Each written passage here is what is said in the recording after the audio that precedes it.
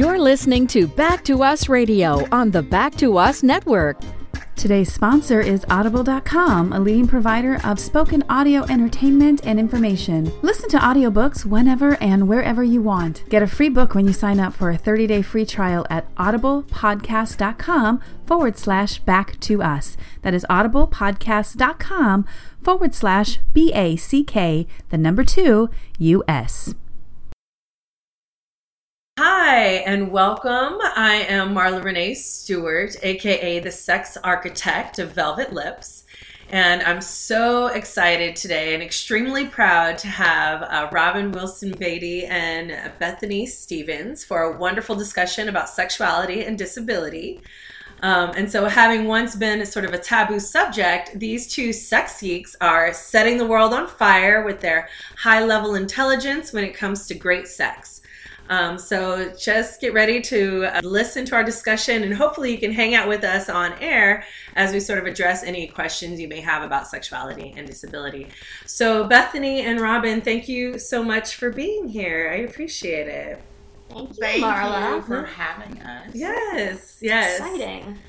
So I want to give a quick introduction. Robin is a sexologist and the founder of Sexabled, a sexuality and disability educational company. As a sexuality and disability educator, the focus of Sexabled is really to draw attention to the intersection of race and disability, which are highly underrepresented. She's a member of ASECT, an active member of the National Direct Action Disability Organization, ADAPT, where she protests for policy change to allow people with disabilities to live independently in the community instead of institutions. So she's also an ambassador of the Christopher and Dana Reed Foundation. She's an avid sex geek who has a forthcoming pamphlet that will be available at the local Liberator Factory and other high-end sexual boutiques, which features adaptive sexual positions. And you can go to her website, which is sexabledwithrobinwb.com, or you can follow her on Twitter, which is just the handle @sexable. So, Robin, tell me a little bit more about Sexabled. Well, Sexabled is my business, and the primary focus of Sexabled is to empower people to enjoy having sex, whatever their ability. And I like to teach people on ways that they can make adaptations in order to extend their pleasure and to see that they are powerful sexual beings, and that they have a right to feel and experience pleasure. That's amazing. So I know you just started this company. What inspired you to start the company? Well, actually, it was born out of my own frustration. It's been quite a journey for me on how I got to this place. But the primary focus is I felt like I wanted to hear more voices, and I wanted to be part of those voices that talked about disability and sexuality. The one of Bethany Stevens, who's here, she is, she's my closest friend, but also a mentor. But how I came to it was born out of my own interest. I've always been interested in sexuality education. Even before I acquired and was diagnosed with my disabilities. I have a spinal cord injury, and which I acquired in 2004, and I have a mental illness. I have severe clinical depression, PTSD, and anxiety disorder, but I've always been interested in sexuality education going back to 1990. Yes, I'm revealing my age. Back in high school when I got certified to teach high school through the Red Cross to teach about HIV and AIDS. And so, in talking about condom use and things like that to my class. And this was, pretty progressive for Arkansas back in 1990. And I've just always, I've always been interested in sexuality. I was the kid who was in the library always reading about reproduction and getting encyclopedias and reading about sex. I was just really, really interested. And I geeked out about that stuff. Nice. And I had no idea that would one day lead to my future career. So I did not realize that one could be a sexual educator as a career until I met Bethany Stevens. Wow. When I met Bethany, and because I'd been doing kind of grassroots education talking about sexuality and disability. I would talk to Emory's med school students about being a person with a disability and being involved in BDSM, and which for a lot of people that was like, whoa, because BDSM is already outside of the mainstream, and then when you add disability to it really throws it's way people. taboo. Yeah, it's way taboo. But I am very comfortable talking about things that other people are uncomfortable talking about. So awesome. But yeah, so so once and I started from hanging out with Bethany and just talking to her and having conversations and doing more reading, and I'm going, you know what, I can do this. I have a degree in anthropology. I know I know how to do research, and I've just always been interested in culture and how people live. And so I just combined that with sexuality, and I became a member of ASACT, and I'm working on my ASACT certification. I've attended Reed Mahalko's Sex Geek Camp, where he teaches the business side of being a sexual educator. Nice. And it's been a fascinating, but the thing is, I come from experience, and I come from being here in the community, because I was already doing that grassroots, talking at Karis, talking at, like I said, at the med school, just, talking about those things, even just in my own peer support, because I'm a certified, Georgia certified peer supporter for disability. And it led me to this. Awesome. That's amazing. So it's so interesting that you mentioned, Bethany as your mentor and whatnot. And I think I remember the first time I sort of fell in love with Bethany was at a talk at Georgia State University School of Public Health. And she was giving a presentation that blew my mind. And when I say blew my mind, I was just like, I need to know Bethany. I need to know Bethany. And so, and for the folks that can't see us, since we're not doing a webcast, my eyes are getting nice and big. And my face is turning a lovely shade of pink, and I'm not one to blush. So I know. Thank you, Marla. Yes, it was awesome. Skill. Yes, you were amazing, and I was just like, amazing. Your presentation was just so on point, and I was like, there's a whole other part of sexuality that I just do not know anything about, and I just really appreciated all the information that you gave out. So it was that was really, really awesome. So with that said, let me introduce you. So Bethany Stevens is a sexologist and disability consultant, a passionate lecturer and workshop facilitator. She has given invited talks internationally with the focus on issues related to sexual health of people with disabilities. She maintains a blog on cripconfessions.com, so please go there and subscribe. And her work has been published in several peer-reviewed venues, including the American Bar Association, Human Rights Magazine, Disability Studies Quarterly, UNICEF's annual report, and the Center of Women Policy Studies. Stevens is a member of the inaugural class of Center of Excellence for Sexual Scholars program at Morehouse School of Medicine, working under the 16th Surgeon General of the United States, Dr. David Satcher. And from 2009 through 2013, she served as a policy analyst and faculty member in the School of Public Health, where I saw her, at Georgia State University. So she continues to support disability justice through disability advocacy and independent scholarship. And of course, you can follow and dialogue with her always on Twitter at Disabethany. That's D-I-S-A Bethany, B-E-T-H-A-N-Y, when you get a chance. So thank you so much, Bethany, for being here. I really appreciate it. Absolutely. Yes. Excited to be here. You have so many things under your belt. You're just really an amazing, amazing woman, amazing femme, amazing just friend, I'm sure, that Robin can attest to and mentor. Yes. Clearly you inspire all sorts of people.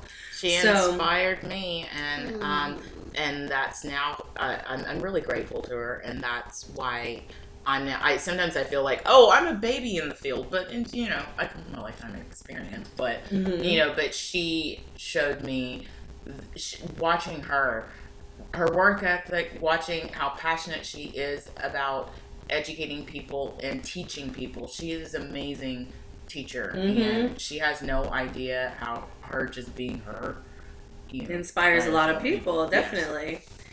I think it's useful to note here this whole focus on the word inspiration. So we're talking a lot about inspiration, and so often with disability, when we talk about inspiration, it's just like we're inspiring people for the most trite of things. I'm an inspiration because I'm just somehow wheeling around with my damn dog. And so I really try to push back and sort of reflect what you guys are talking about with me being an inspiration and like inspiring you to do work, inspiring you to engage in certain things. So when I do feel spunky, which is at least half of my life, and people talk about how inspiring I am, I'm just like, I hope I inspire you to have good sex. I hope I inspire you to think outside of the box. That's what bodies are and like how they move, what desire can look like, what sexual pleasure can feel like, and really just expanding those notions. So that's like my primary ethos, is just that everybody is fuckable, everybody deserves sex, and everybody can get laid if they want it.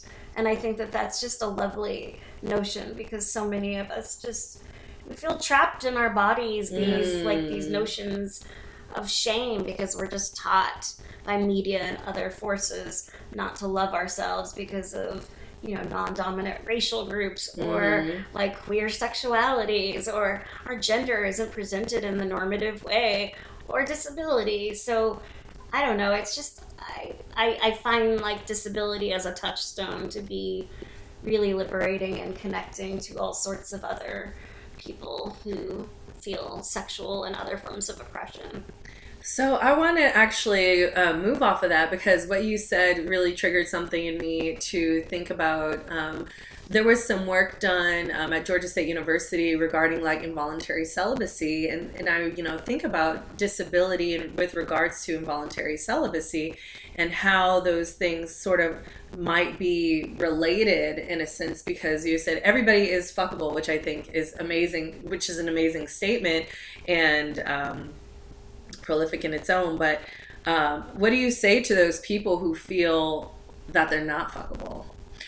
I'm loving this phrase, involuntary celibacy, because that is often the case for a lot of people with disabilities, because because of what they've been taught, that their sexuality is not important, that somehow having a disability means that you're an asexual person, or you're like a child, or basically you're not supposed to be interested in sex. So I'm interested in hearing what Bethany has to say.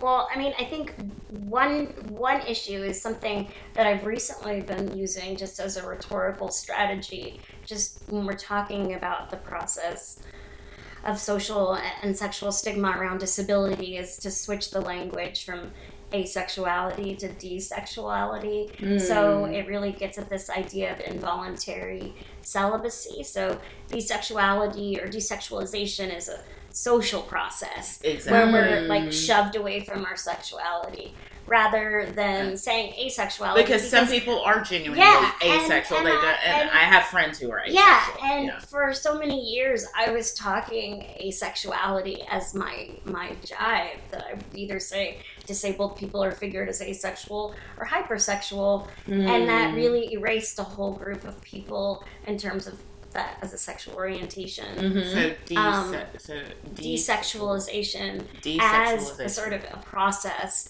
of society just sort of stripping you of your sexuality. And so what your question was, what would I say to these folks? Or what because I guess, in my head I'm thinking, well, you have your words sometimes are just really inspirational. They motivate people to think about certain things. And so, what about those people with disabilities who are experiencing involuntary celibacy, who think that they're unfuckable? Like, what would you say to them to sort of inspire them to be fuckable?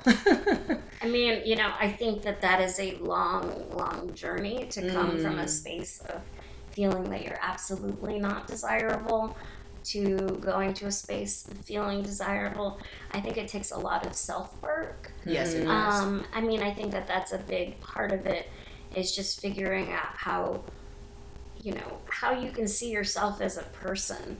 I think so often what happens to us as disabled people is that we're seen as objects, and so we're passive, we're viewed as passive and childlike rather than subjects. We don't seem to have, we can't be aggressive. We are not going to be the one that's going to be like, hey baby, right now. We're going to be the one that things are acted upon us. So I think flipping those social scripts in our brain is a big first step. And then finding people that are not assholes. That, I mean, and then I will say that disability is actually a useful tool to cut out a lot of people that are totally superficial that only just want the perfect functioning mind or body, because that's something I will never achieve. So it's a good thing to just get those people out of the way right away. It's like online dating. That's why in my online dating, I'm single, and I am very, very upfront about the fact that I have a disability, and I specifically name my disability, and because I just you know what, I don't want anyone who is just gonna be like, oh, take a look at me or whatever, and just to make assumptions about what kind of person I am and how I would be as a sexual partner.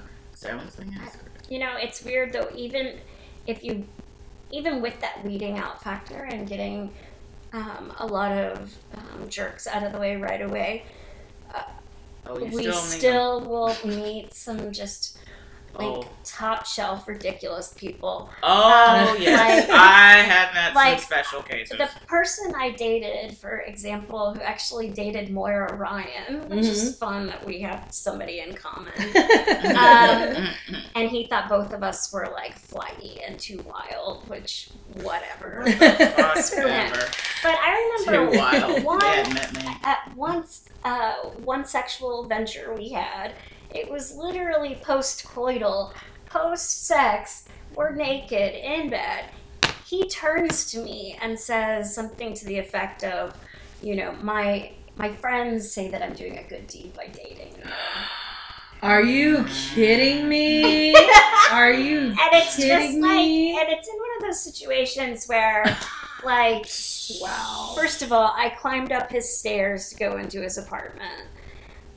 The only thing he really had going for him was the sex. The rest was no good. And so, it's just fascinating that, I'm just supposed to take that and just be like, congratulations. Right. I'm glad you got your, heaven spot secured. Wow. You had sex with me. I mean, it's an interesting experience. So are you paying it forward? Paying it wow. forward. What a douche hat. But, yes. I mean, that's just one example of many ridiculous things. Another one that I experienced with Sarah on our second date, a dude came up to us. Sarah's my wife, for the podcast listeners, but a dude came up to us in a restaurant, and he turned to Sarah and said, I find her attractive. Is that weird? I swear I'm not drunk. Is that weird? Is that weird? Wow. I'm not drunk. As if you're not there. Wow. So anyway, it's a strange thing to be somebody with a visible disability because we've become public bodies. Yes. Just sort of like trans folks that maybe don't pass. But these bodies where people feel like they can just say the craziest stuff that's just totally like off the wall. Mm-hmm. Oh, like because somehow like our bodies just say, I welcome you and your stupidity. Like, I welcome you, and definitely riding an elevator and we're strangers, ask me if I can feel my vagina. Totally. What? Oh, yes, I was about to share an experience. Yeah, please do. I remember, I was at the airport, and I was going through TSA, and the lady I was in my chair, and the lady who was doing the pat down, she goes to me and she was like, do you have sex? I was like, yeah. She was like, well, how? She goes, do you get wet down there? This is the TSA agent. And I was just in a state of shock that she would even ask me this question, because I was like, this has nothing to do with whether I'm bringing a bomb on a plane. I just said yes, because I'm a very forthright, honest person. However, it wasn't until I was like, I turned to my husband. I say husband because he was my husband, but we're friends, and my ex has such negative connotation. But I was just like, I was like, Sean, she asked me this about my vagina, and if I got wet down there. He's just like, I cannot believe that. And or people that would act like he was doing a good deed by being with me. Oh no. Mm-hmm. Oh yeah. Wow. So we can that's a whole different conversation. Get your spot in heaven by being with someone who has a disability. Wow. I was like, wait, he's lucky to be with me. Exactly. That's what people just do not understand. Yeah. Like I mean, and I think this is true behaviorally with people thinking that the like non-disabled partner is always the dominant or the speaker. Like so often when we go out to a restaurant, people will look to her to order for me, and I'm definitely more the dominant one. I'm definitely the one that's gonna be like, I will put everything together. I'm organizing everything. I will tell you to come over here. She does now. She's got me not snapping at waiters, which is good. So my wife teaches me about ethics. Thank goodness. Oh my gosh. So we've kind of talked about all those things, sort of the importance of why we study sexuality and disability, why we educate ourselves, just sort of to bring awareness, like, hey, don't ask me about my genitals, like inappropriate. Don't speak to, the able-bodied person when I'm standing right there or asking about me as if I can't, hear or if I can't, see what's going on. And I want to know, how did you sort of manage? Did you experience any stigma in your lives about your, disabilities, and how did you manage those? Bethany and I probably have very different experiences because I acquired my physical disability, whereas Bethany, was born with her. So I was born this way. I woke up like this. No, flawless. So my experience of having to get used to my body, because I acquired my disability, at the age of 31. So, acquiring and getting used to that body is very different than, and rediscovering how I could experience pleasure. Whereas I think, Bethany, you can share your experience of, I know, dead air, but Marla, share my experience of just being born with your disabilities or disability or what, that sort of, how that's impacted. Yeah, managing stigma or anything. Did you have any sort of stigma, or how did you get over if you did have stigma? I mean, or were you just born fabulous, and just was obviously like, was born I ain't fabulous. got no stigma. Yeah. I mean, I think that it really, like, the stigma component was visible the most for me when I was a teenager, and I just fully felt undesirable, and I wore baggy clothes because I didn't want to draw attention to my sternum pokes out as part of my disability, which is osteogenesis imperfecta, brittle bones. So I have what they call a pigeon chest. It's uncomfortable. It's not cute. So I don't know. I just tried to hide my body a lot. And I also was under the impression that I was a heterosexual. And so that was interesting. I was also living in South Carolina so I was attracted to legit farmers, like farmer kids. Oh, wow. I grew up in Arkansas. I mean, this is what I could be now. Like, I could just be a wife of a bunch of kids, and I could have never, like, studied sexuality. I could have just been a normal human.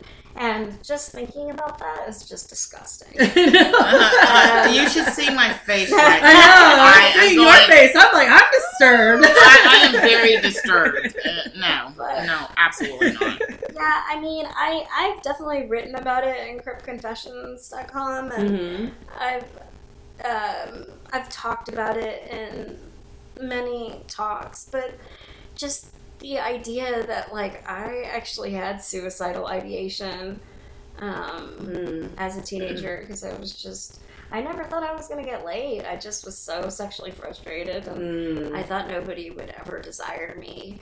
And I moved to college, and I lived with sorority girls, so their game was quite aggressive, like bringing home guys every single time we would go out.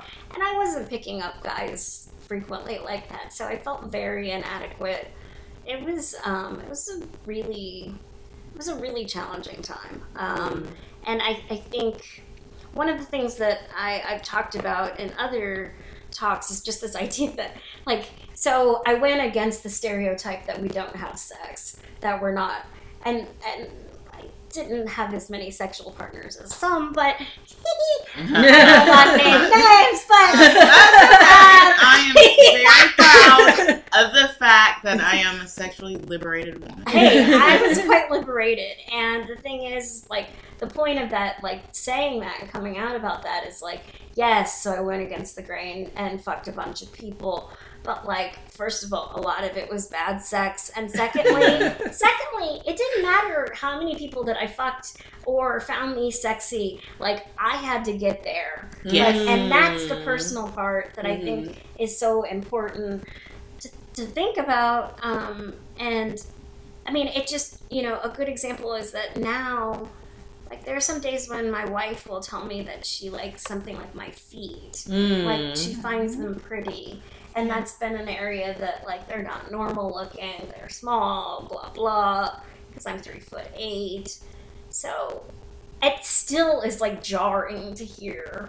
And then I go through a process, like, are you fetishizing me? And, like, of course she's not. She's just loving all of me, but, like, there are still days that I don't. And so there's that cognitive dissonance with those two meeting up. So I don't know. It's just such an ongoing process. I mean, I think that's one thing. I don't like bell hooks, and I could go on a rant about why I don't like bell hooks.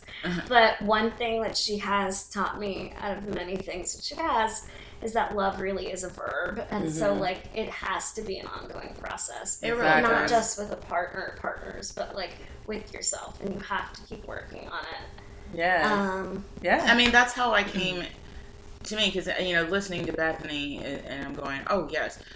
Because when I acquired my disability, all of a sudden, I have this new body with lots of scars, as a result of all the different surgeries. And it also, not only at the same time that I acquired my disability too, I became a mother, because I simultaneously I went through a whole bunch of drama. But yes, rare birth defect discovered in spinal cord. Found out the week before getting it cut out that I was pregnant. My daughter is now 10 years old. She's awesome. She is amazing. She really sang with the band at my birthday party. Yes, exactly. You met my boogie. That's true. Yes. And So, I really, like, because I was with, my husband at the time, and I remember thinking, oh, well, he's only interested in me sexually because he feels like he has to, because he's loyal. And also, I wasn't feeling like I was feeling sexy, with him, because, he had done all these intimate things that, involved, my personal caretaking. And I'm like, okay, you've seen all of the things that come out of my body. And so how in the world can you still find me sexy? And so I went about, trying to get back to my sexy in very unhealthy ways, like going to Craigslist and, but, it was all part of that exploration and getting back to me. And I will have to say, and I will fully admit it, it's only been in recent years, I would only say like the past maybe 2-3 years, that I feel like I am a desirable person, that I feel like I am sexy, and that, of course, I'm like, of course you're gonna want this. Come on, and who wouldn't? But it's also just taking pride and pleasure in my own body, looking at myself. I find my scars beautiful now. To me, I'm like, this is beautiful. This is a sign of strength, and strength is sexy. And the fact that, my gait. I used to pride myself on my little sexy walk. I used to, wear my little high heels and, sashay and have the booty going plop, plop, plop. But, nice. And now, I limp and drag. And, I call it my pimp walk. And That's awesome. But you know what? I express who I am sexually through my clothing. And I'm like, I dress happy. I dress in a way that draws attention to the fact that I love my body. I'm not having everything all hanging out, but I do accentuate the positives. And, I love my chest. I like my legs. I love my legs. My paralyzed leg and all. I have this body, and it's my body. And it's a beautiful sexual body. Nice. And I think that's really, really important, just to sort of be accepting of ourselves and of our bodies and what our bodies can and can't do. And I was also thinking about how do you, both of you sort of explained, like, you're because you advocate sexuality and disability, do you come out, do you always announce, like, since you're single, do you always announce, like, your, disabilities? Like, do you always say, hey, this is what's going on with me, like, before you get involved with someone? Or how does that work for you? Because, I have both, hidden and physical disabilities. I'm very out about the fact that I have a physical disability, because you see that right away. My mental health, and I have to admit, maybe I'm a little guilty, more than guilty, but you know what? It's how I deal with it. Because, I take medication, and that's manage my condition. And I'm actually a really positive, happy, upbeat person when I am, medicated. And so, I don't tell someone about the mental illness, because people, the stigma. And people hear mental illness and they're like, oh my God, you're gonna kill me, or that means you're homicidal, or you're gonna go breaking everything in my house, or whatever stereotypes that you have about people with mental illness.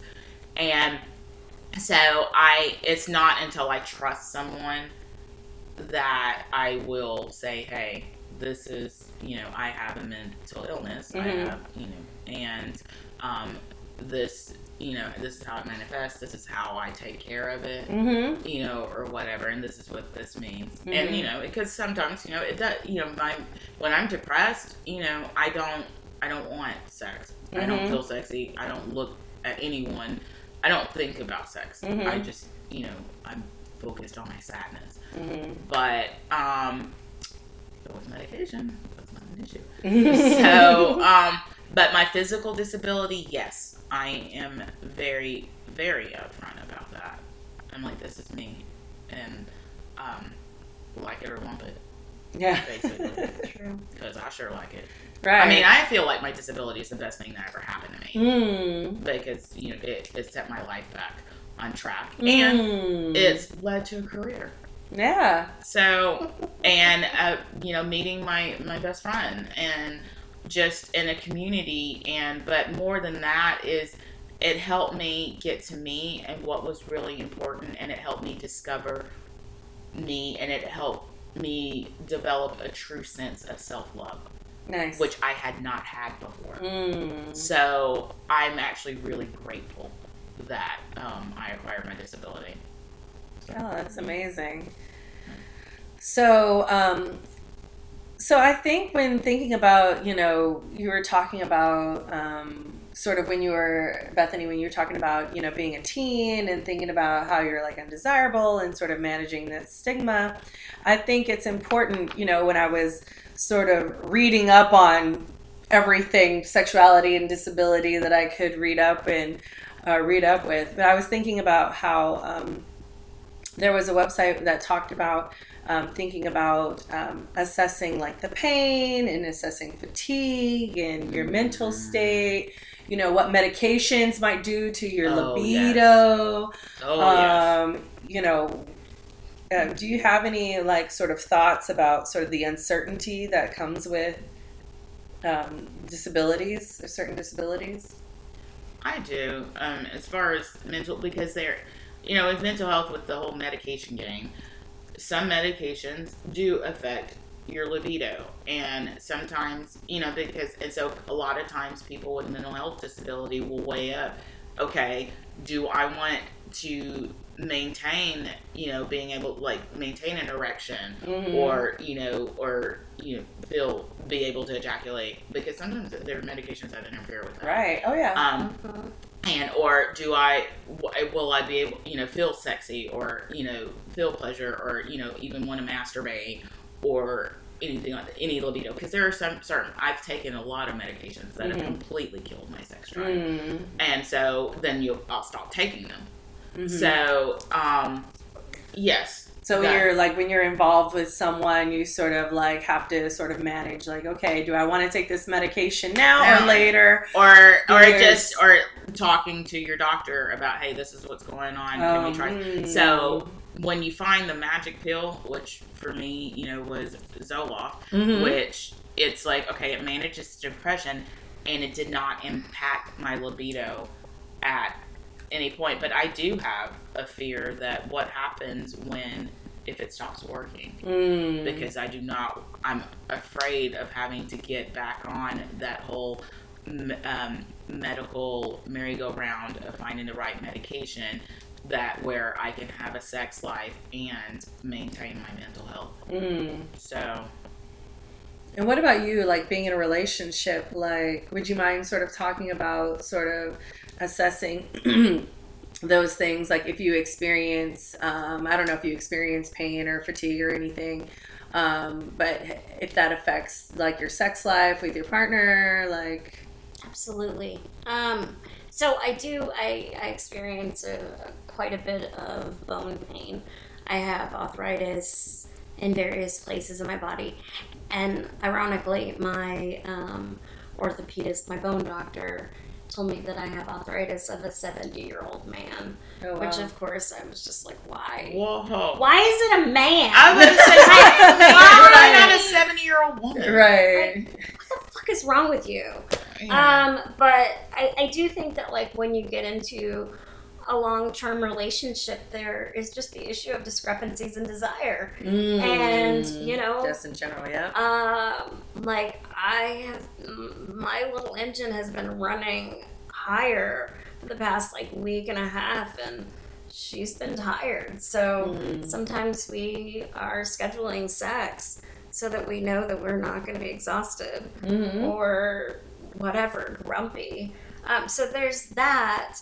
But I also think that, like, just going back to that original question about, like, medication or various aspects of disability impacting our sexuality in ways where we can't perform normatively, I think that's one thing about disability that's so, like, it opens up so much space if we can think about how sex doesn't have to, like, move along this normative path. It doesn't have to be the step-by-step model, like the caress, the like the bases model. The like we foreplay, can, like we can really like choose from the buffet and like just experience pleasure. I love that. Choose from the you know, and so I have this friend in the Bay Area named Rafe Biggs, and he runs Sexability. .com, and it's basically just an organization around disability and sexuality. And one of the things that he has taught me, and which is an amazing feat, is that as a man with quadriplegia, so he's paralyzed from like the chest down, he had to do some radical rethinking on what his sexual identity means, because, you know, as we know, our culture is dick-centric. So how do you live? How do you function if your dick is not functioning the way it's supposed to, in quotes? And so he has done so much tantra work that he knows how to do enough breathing and meditative focus to where he can actually move the pleasure points in his body, so he can have a full orgasm through having someone suck on his thumb. And, you know, I tell students this, I teach this to people, just as one example of many, that like we can move around these body issues and the discrepancies in desire, and that can be timing, those can be chemicals. You just have a bad day at work, you know, and those things impact desire. But if we can just slow down and change our expectations of what we want from those experiences, I think there's a lot of liberation there. So, like, for me, I see disability as a really wonderful way to open up a lesson for everyone. To just really, like, let's move away from the media, like the dominant media notion of what sex looks like, and that is like really spontaneous, slammed up against a wall where there's no communication about safer sex practices. It's all about the man getting off, and just like really just stopping the ridiculousness and talk to the partner and like maybe say what you need. And one of the practices that I teach my students to do is to do a pleasure blueprint. So they go over their bodies and just learn, and they can do that with themselves or with their partner and partners, and just like touch the body with different types of pressure or with feathers, and just to figure out where are all your pleasure points, because they're not just in our genitals. And I just think there's so much, like, that's the kind of stuff that just, like, makes me so happy that, like, sex really is the revolution that I really hoped it would be.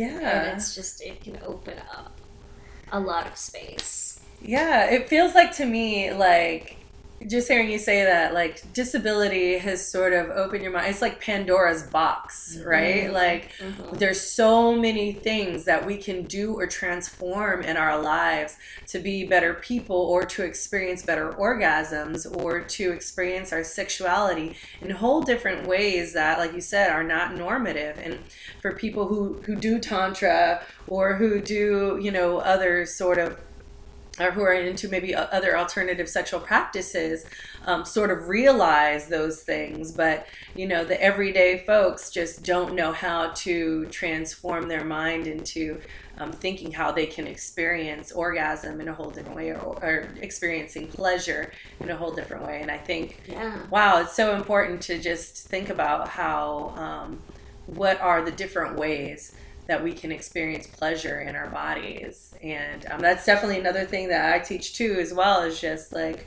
where on your bodies feel good, like touch, different pressure, different points, different kisses, different places. Like I'm still discovering. Yeah. It changes. It changes. I did not recently I had a lover that, shut up.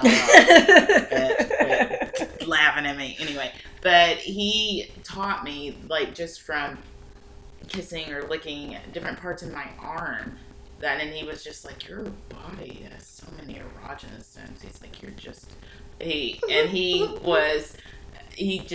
was helping me discover these things about myself, and I was like, almost said his name, but I was like, okay. I was like, I did not know. I was like, you don't understand. I did not know that felt, and I did not know that I could orgasm simply by having that part of me stimulated by your lips and your tongue and your teeth. Yes. It was very, very exciting, which is why I'm flying to go see him. I think it's really important to know where your erogenous zones are, and I feel like they change over time. Yes, they do. So it's always good to go back and recap and say, hey, I did like this before, maybe I'll like it again, or maybe, there's something new that I like even better about my body. And I think that's, really important. But I also wanted to sort of bring up thinking about sexual confidence in your abilities, like as a person who has a disability or has a disabilities, like how can you build up your sexual confidence when it comes to those? Is that a hard question? As far as like building your... Well, for me, practice makes perfect. I agree. And also, masturbation too helps, but sometimes, there are, due to certain disabilities, that might not be an option. But, it practice with another person, which for me, and that is how can we ask the question again? Yeah, I just said, how do you build up your sexual confidence in your abilities? And also, but just doing things for me that help me take care of myself or help me feel sexy, which is, for me, is like when my skin looks nice, me taking care of my skin, or self-care. Self-care. It could be something as simple as like underwear, or all the other things. For me, and it's different for every person, but for me, feeling sexy is tied in to my appearance. And when I feel like I look good, and that I'm smelling good, and that I'm dressed hot, I feel sexy. Yes. And I feel desirable, and I feel like a femme fatale, and like everybody wants this, and I put that out, and people respond. Oh yeah. They feel the sexual energy. Oh yeah. They really do. Matter of fact, I had a boss that was just like, you're just too sexual. And I just was going, what does she mean? Is this the same one that thought because I was a sexologist that I was a whore? What? Not that boss. Oh, not that one. Yeah. That's charming. Yes. And it was. And there's nothing. And I, by the way, do not have anything against sex workers. And the use of the word whore was actually her verbiage. And yeah. Yeah. I am.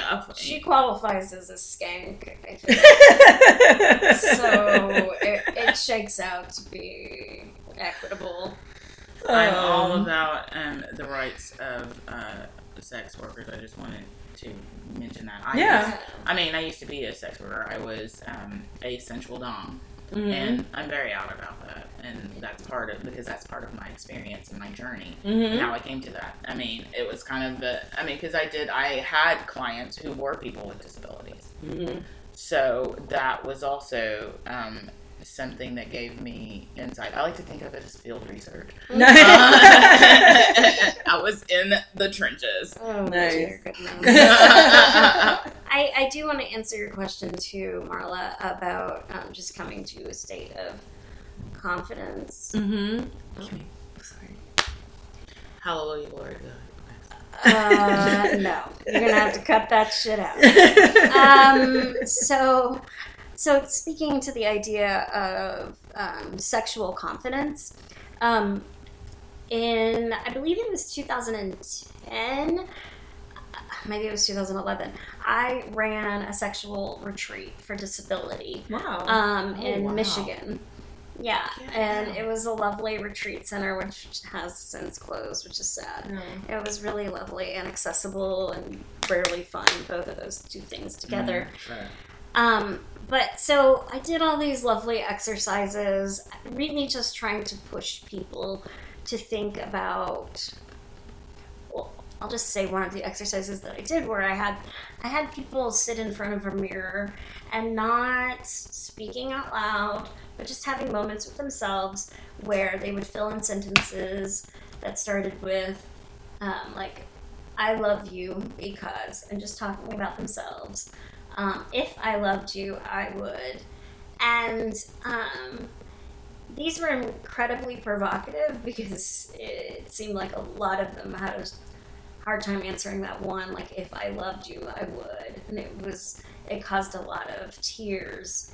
But one of the things that I also had them do was just practice with themselves saying something like that they actually desire. So some particular act or something, just figuring out how to speak your own desire. And that's something like, when we talk to students about how to give speeches, we tell them to practice in front of a mirror. I say the same thing around sex, and like figuring out, because it's scary. It is scary the first time you figure out, so this is what I want. Is this normal? That's what everybody wants to know. Am I normal? Who gives a fuck if It's you're like, normal? what the fuck is normal? I mean, I'm of the opinion if you're consenting adults, it's all normal. Right. Exactly. That is Just go with it. Right. But I find that the practice of just figuring out how to actually just speak what you want, even before you're in a setting, has been very fruitful for students of mine as well as myself, of just figuring out how to speak what I want. So, I mean, that's something. And then you also, Robin, you brought up something about like masturbation may not be accessible to everyone, Exactly. but there are lots of adaptations with sex toys that do make masturbation more accessible. Come As You Are, which is a sex shop that's a co-op in Canada, has a wonderful section on disability and sexuality about how to adapt certain sex toys so that they can be more accessible if you don't have manual dexterity or the like. So there are just lots of ways to move around sexuality and make it accessible. And those methods, like you said, practice makes perfect. And that is basically, I love that practice. Exactly. It's not just for playing the piano. It's Right. for playing all your body bits. And see what kind of music your body can hum. So Nice. Excellent. I don't know. Like, I just think that, like, really, and that's one of the areas right now that I'm working on a piece with this dancer and cultural maker. I'm not sure what Z calls herself fully, but we're writing a paper, Leslie Freeman and I, talking about suicide prevention in disability communities, because there's not just one, but really thinking about how, like, building on the rhetoric of ACT UP, and talking about how silence equals death. Yes. And so if we keep this silence around sexuality, particularly around sexual shame, like we have so many people who are killing themselves over these issues. And so just like speaking desire is that revolutionary act. And so I think practicing it is just as important as practicing sexual activities in and of themselves. Like, I think just talking about it, because we're not supposed to talk about sex. We're raised not to talk about it. Yes. Especially as ladies, which supposedly we all Oh, are. God. And And then, I don't know. She's kind of naughty. So I don't know. Those are just like, I think there's a lot around speaking desire that I don't think that we've really tapped into the revolutionary like potential there for the disability world. I mean, there's still plenty of people in our communities who will tell people like Robin and I, like, you know, you could focus on something more reasonable. I mean, we still need people working on housing and employment and this and that, and like, why do you need so much attention? Evidently why attention. are you Talking about so slutty? Like, why does this have to be the thing you do? And why are you so naughty? You're the naughty.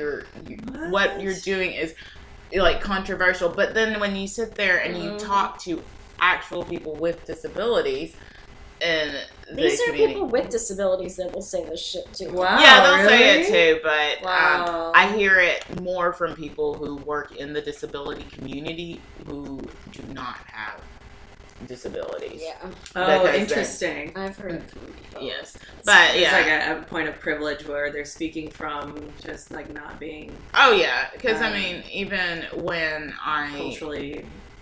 presented a workshop and there was someone who was very adamantly opposed to the fact that, you know, I was talking about BDSM and disability, because she's like, I've been working in this field for 40 years, you know, working with people with disabilities, sexuality. She goes, I would never recommend they do any of these practices, you know, or they should be working in conjunction with a doctor and all of that, making it all like medicalized. I was like, well, you know, forgive me, but you know, we have autonomy over our own bodies. Right. And I said, would you say that to anyone that is involved in BDSM, that they need to, you know, they need to consult with their doctors and their nurses about how they want to have their sex life?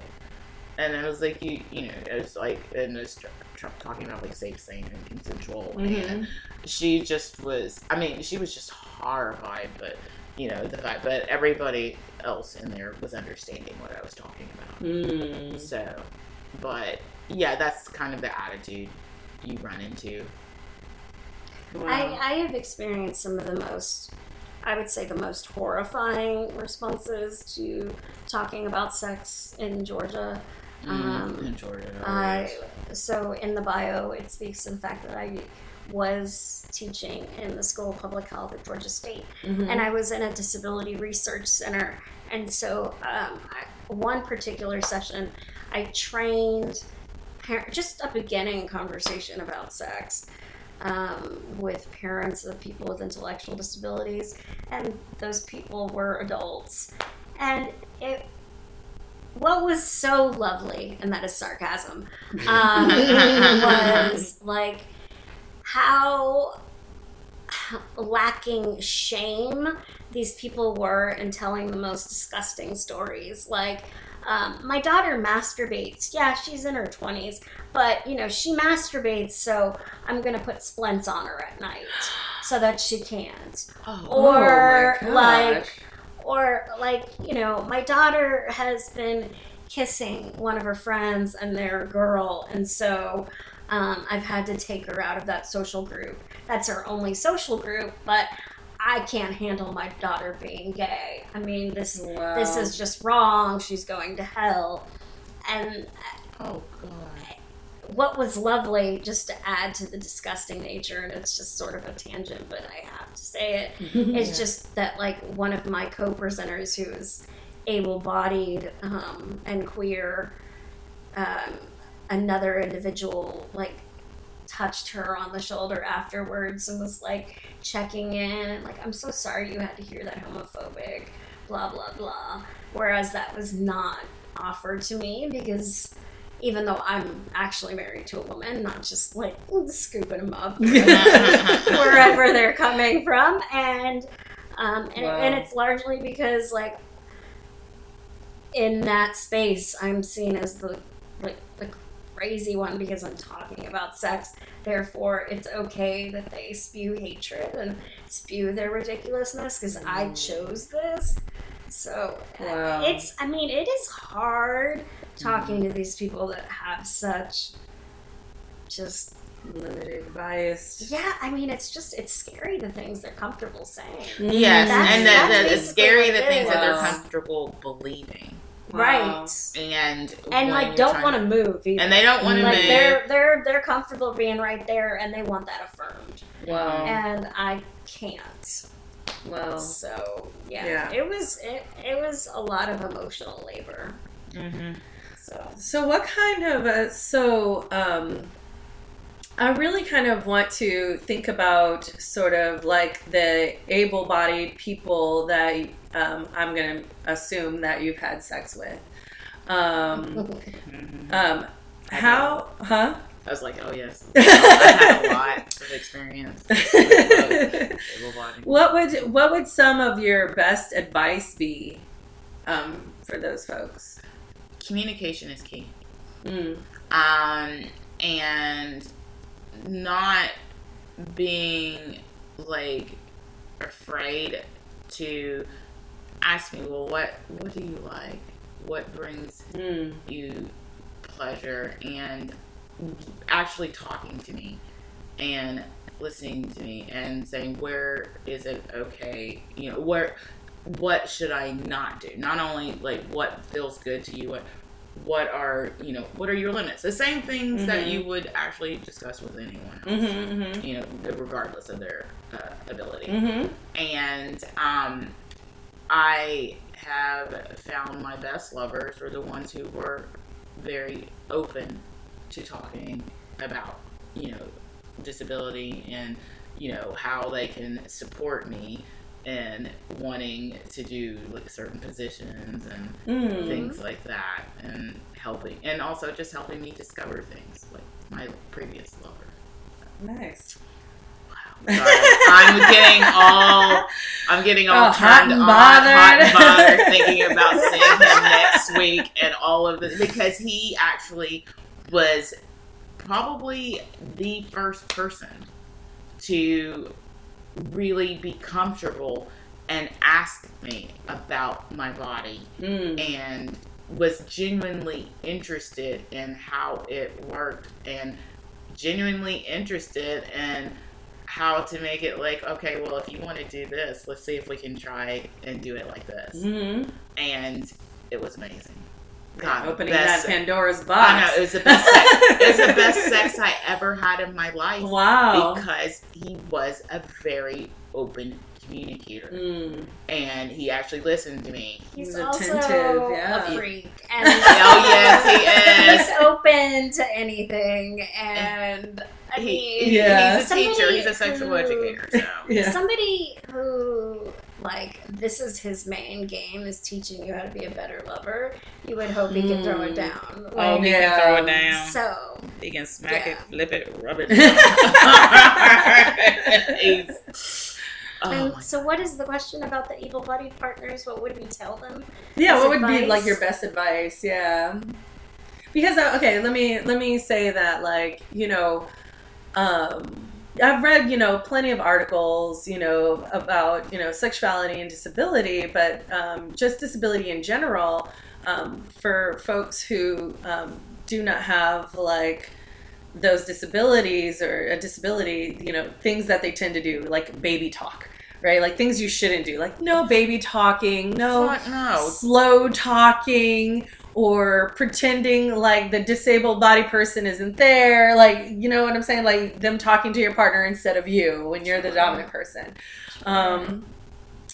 You know, I was thinking like always, you know, ask, you know, before giving help, you know, if people are in a wheelchair, like don't bend down to talk to them. That was like a big one. I'm not sure, you know, how other folks feel about that one.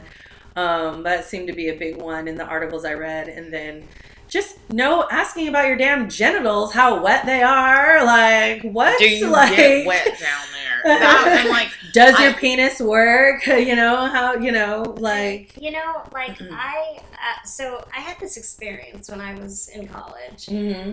I had many crazy, ridiculous experiences because I went to the University of Florida, which for a while was a top party school. And so I had a dude at a bar once come up to me and tell me, you know, he had always wanted to have sex with a little person. And so that was like one of his fantasies. And so my advice to him was like, that's cute and all. But just so you know, in the future, if you actually like want to have sex with somebody, you buy them a drink, you ask them, how are you? Maybe what's your name? Regular conversation shit. Keep your fetish on the low and maybe you might get some. Exactly.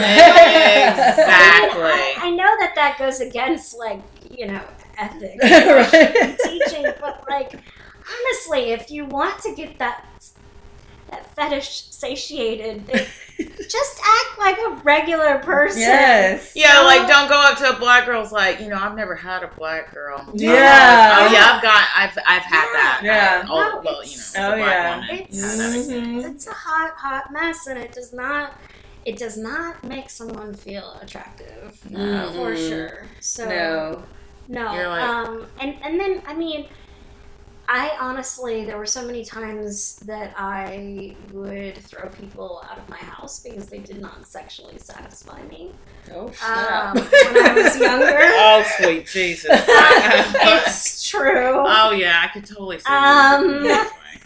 So, like, my advice would be, like, shut up, do your work, expect and know that there will be reciprocity, or there will be nothing. You know, I always had this statement of, like, I will go down your road if you go down mine, but, like, this is not a one-way. Like, right. There are no unilateral sexual situations with me unless I am the pillow girl. Like, and then by all means, serve and leave. Right.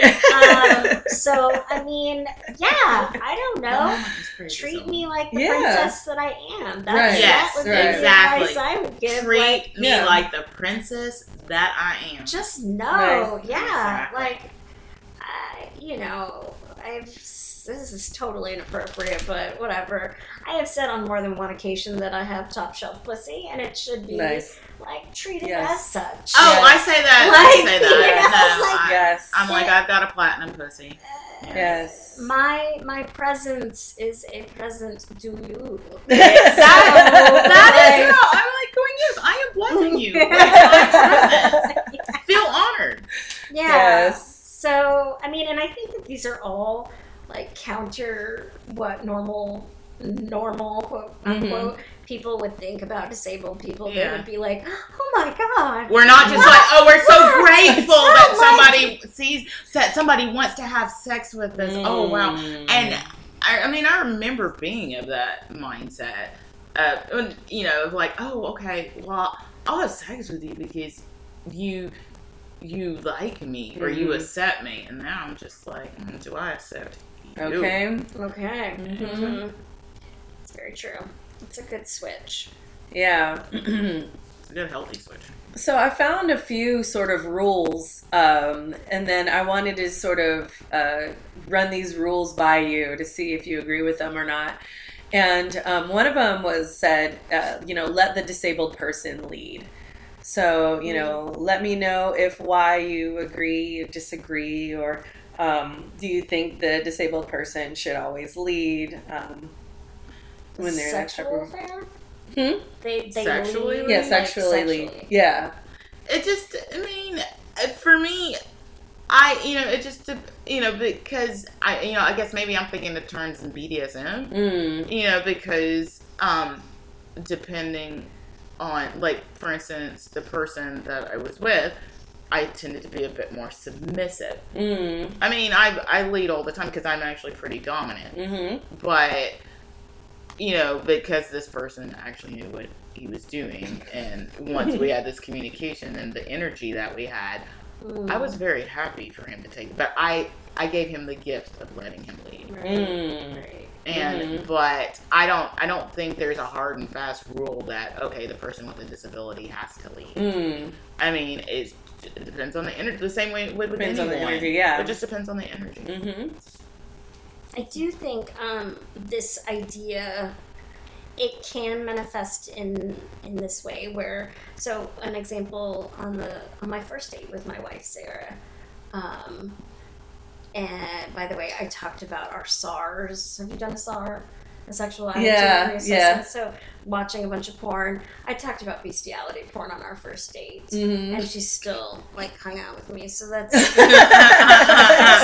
that's impressive. But for her, thinking about how would she respect me and not make me feel trapped. So when she drove me home, she wanted to make sure she got my wheelchair out of her vehicle before she tried to kiss me, so that I wouldn't feel like she was trapping me in her vehicle, and I couldn't leave. Right. And so she was very thoughtful and asked me where should I put my hands, so that where on your wheelchair. And I think those are all nice consent questions. Yes. Just what works for your body. But I think that kind of answers that question. But I don't think that we need to lead, because we're just as inclined to be submissive as well, dominant, just like anybody else. So I don't know. I've definitely taken the lead in most situations. I mean, I take the lead all the time. I think so, yeah. I made my sub come over yesterday because I was just I need attention and I need you to take me out to eat because that's what I want to do. And Sure. yeah, and I need you to cuddle me and then I need you to go home. No, I like that. Yes, me too. In college, I used to wish that my bedroom window just had a slide where they could just leave. Just put them on there. Push them down. Just leave. I was such a brat. I mean, it's amazing that karma, I've somehow managed to find a good partner despite what I've done. So there was another rule too. It was talked about communicating your needs and sort of negotiating how they will be met. And I feel like what you all have been saying is pretty much consistent. Communication is key. Figuring out how you're going to get your needs met, how you are going to get that orgasm, how you are going to get whatever you need. So I feel like that goes without saying. And then the other one is sort of what we talked about earlier, is Pandora's box, right? So keeping the door open to new and unique sexual possibilities. Oh, yes. I feel like always. that's just part of being human and being a sexual being. Exactly. I mean, you should always keep yourself open. Yeah. You think that. You would think most people would think that, but, the clients I see. Okay, I was about to say, then again, I'm talking about... as sexual educators, we kind of live in our own world. Oh, yeah, we think that everybody is sexually adventurous and open as we are, but, Go on, please. No. I think that's also true for queer folks. That, just being around so many queer folks, you're everybody's queer. Right. And then, you go home for the holidays and you're just you're oh, wait. Who are you, heterosexuals? What? No. I'm much rather talk about how I like to snap my black gloves than some kind of hetero normative and I think that's part of why my social group is a very sex positive open social group, but I had to find that. So I could talk about these things. And you were talking about no, I'm just saying, like, keeping the door open to the new unique possibilities, and just being, more open-minded, because we not we as sexuality educators, but we as society in this broader sense of saying these people who, so my clients who might come into my office who are just, have been sort of narrow focused, right? Think sex is just like penis and vagina and that's it, right? And sort of expanding that possibility of what it means to also, what does it mean to not have penis and vagina? What does it mean to like have something different or unique, or have a thumb in the mouth, right? Or, something or new and teeth different. And nibbling on the inside of your arm. Nice. Look at you. So, is there anything you sort of want to add to this discussion, or is that sort of the advice that, do you think that's pretty good advice for folks? Sort of keep the door open, communicate, and to just... And to be open to new and pleasurable experiences, but also, also be conscious of your boundaries as well. Yeah. And, that all ties into communication. Mm-hmm. Definitely. Yeah, and another piece that I'm working on right now is thinking about the nature of the girl, and this idea of how pleasure is dangerous for girls and women, and we are taught that it's dangerous. And this one particular psychologist, Michelle Fine, has talked about this notion she calls thick desire. So when women can start speaking of their desire and start articulating those needs, that then becomes connected to other aspects of their lives, and they start demanding more. And it's very much like Audre Lorde talks about this in The Power of the Erotic. Yes. And really just how when you can start saying, I deserve love, I deserve sexual pleasure, wow, somehow that means that you can feel like, you know what, I also deserve a fucking raise.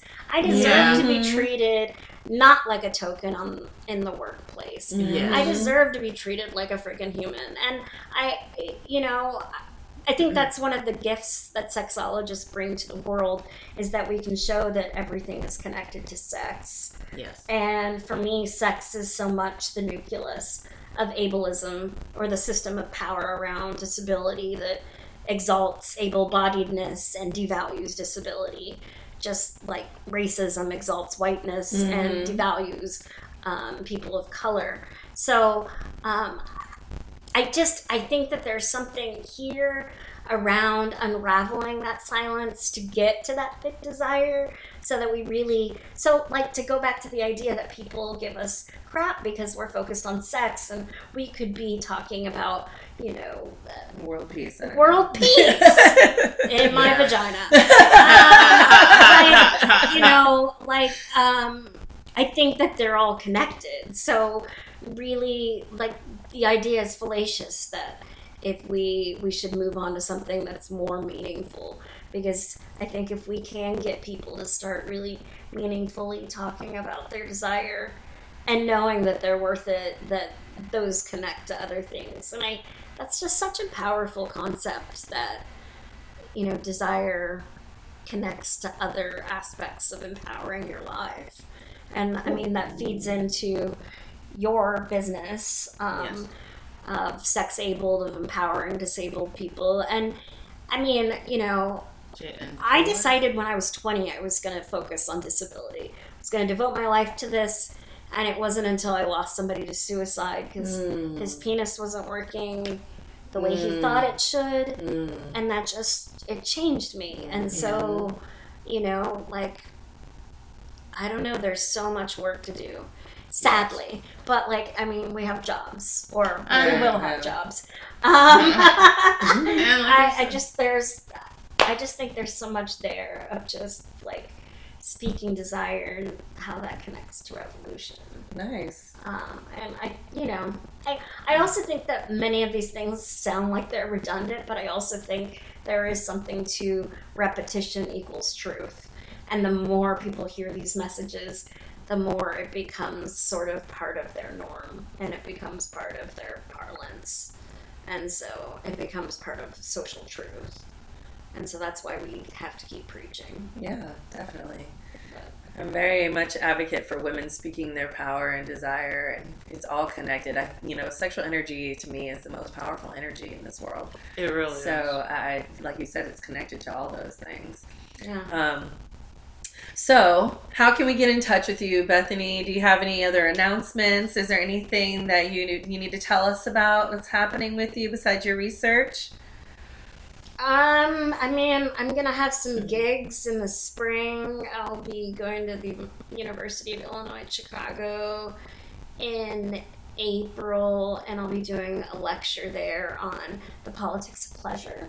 Nice. So I'm really trying to focus on moving into the politics of pleasure instead of just looking at the barriers. I think those are really important, but I want to talk about what does pleasure mean and how can that change the way we see the world. I want to start imagining the world I want to live in and not just fighting against the world we do live in. So that's something I'm looking to move towards, and I'll be doing that also at the American Sociological Association in Chicago in August. I'll continue blogging, and I'll be teaching at Widener University, but I'm a rolling stone, so just trying to figure out where my place is. Mm-hmm. But I am a girl who will keep popping up, so follow me on Twitter and talk to me. I'm available for all sorts of chats. Awesome. So, yeah. Great. I was going to say the same thing about, well, not all those things that Bethany's doing, but my big thing right now is getting my website launched, and I'm also going to be I'm excited about launching a line of Gimp Pimp shirts and bracelets. Nice. Because, talking about empowering people with disabilities and sexuality, and it started as a joke because I always refer to myself as a Gimp Pimp, but other people with disabilities, they were like, I love that. Mm-hmm. Where did you get that bracelet? I made a bracelet that said that, and they're like, where'd you get that? And so now I'm like, you know what? I'll sell some of these on my website. But I'm also going to be presenting a workshop at Liberator sometime this late fall, early winter. Mm-hmm. And I'm looking forward to doing that. It'll be on sexuality and disability. And I will just be working on writing, getting this pamphlet out so I can get it distributed to the bookstores and the boutiques and everywhere so they can sell it. And so I can make some money too. And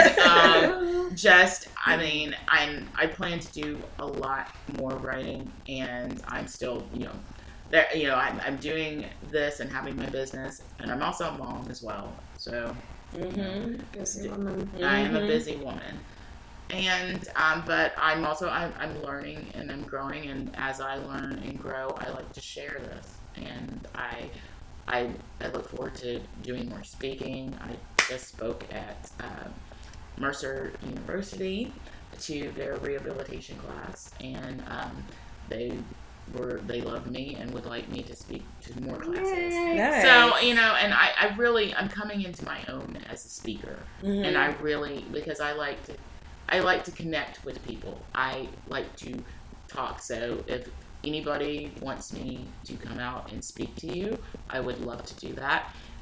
You can talk to me on Twitter at sexabled, and you can, and also my website is at Sexabled with Robin WB. Awesome. Also, just to add something that we'll both be doing on February 19th, there will be this coming year, 2015, is the 25th anniversary of the Americans with Disabilities Act, which is our civil rights legislation.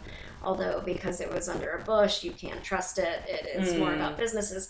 But we won't go on a law school rant because nobody fucking cares about that. The point is that we will be having 2 parades, one in February 19th, and another one in June when the Society for Disability Studies will be in town. So there'll be a lot of disabled folks in town. But this parade is going to highlight various aspects of our rights, including sex. Nice. And some of like the older leaders, including this woman Eleanor Smith, who has been pushing for visitability houses so that people can actually get into them.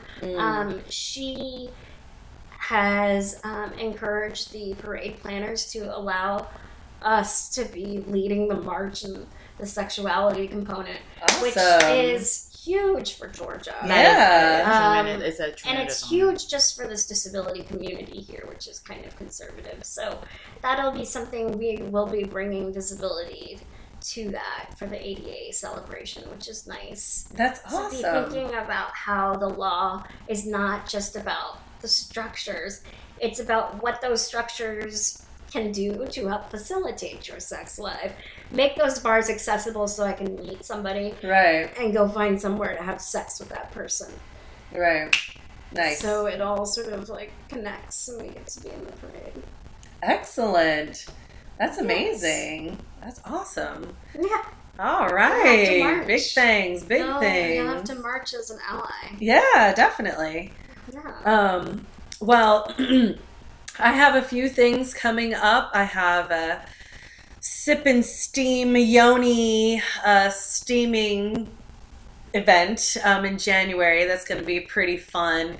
Yeah, we're going to be tasting aphrodisiac wines and, getting our vaginas steamed. So I've had my vagina steamed at JJ. Yeah. Yes, with all the herbs and things, and it was very cleansing. Yeah. And it was just, I felt really beautiful and fresh and enlivened.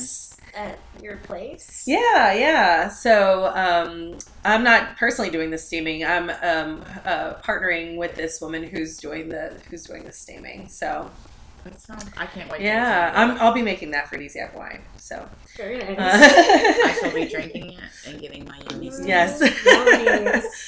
And we're also doing our first fundraiser for the Sex Down South conference, which I hope you all will be able to attend and please present at.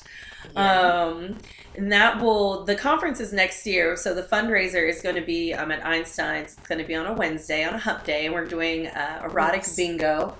We've named it Bango. Well done. And yeah, so